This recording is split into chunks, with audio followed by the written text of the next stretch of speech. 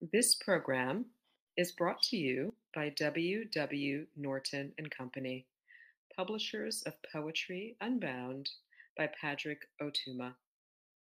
Now in paperback and featuring immersive reflections on 50 powerful poems.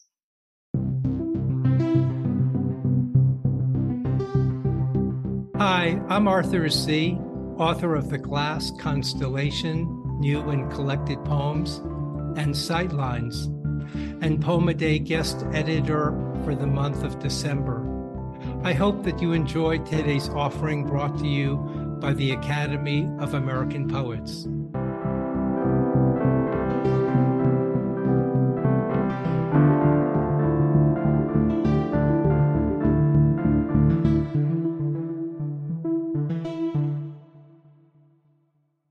This is Cynthia Santana reading Apocalyptic Lyric.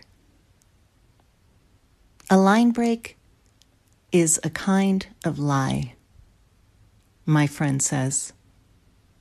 Yet still, he writes.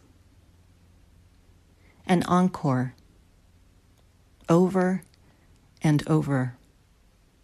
The lyric, a border wall, topped by concertina wire, improbably survives, as does the sound of honeybees and monarchy, as did the man on the Golden Gate who leapt after he fed the parking meter.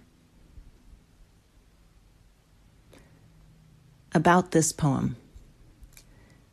For some time, I've wondered how and why the lyric continues to survive in a world of unremitting violence. In a workshop led by Brian Tier, I gathered seeds scattered in my notebooks over the years.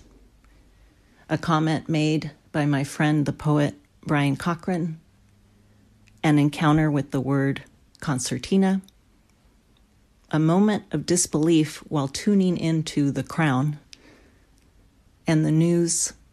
The oldest seed, hardly dormant, was an interview I'd heard around 2008 with a man who had jumped from the Golden Gate Bridge and survived. The poem insists on a syntax both indefinite and, I hope, unpredictable.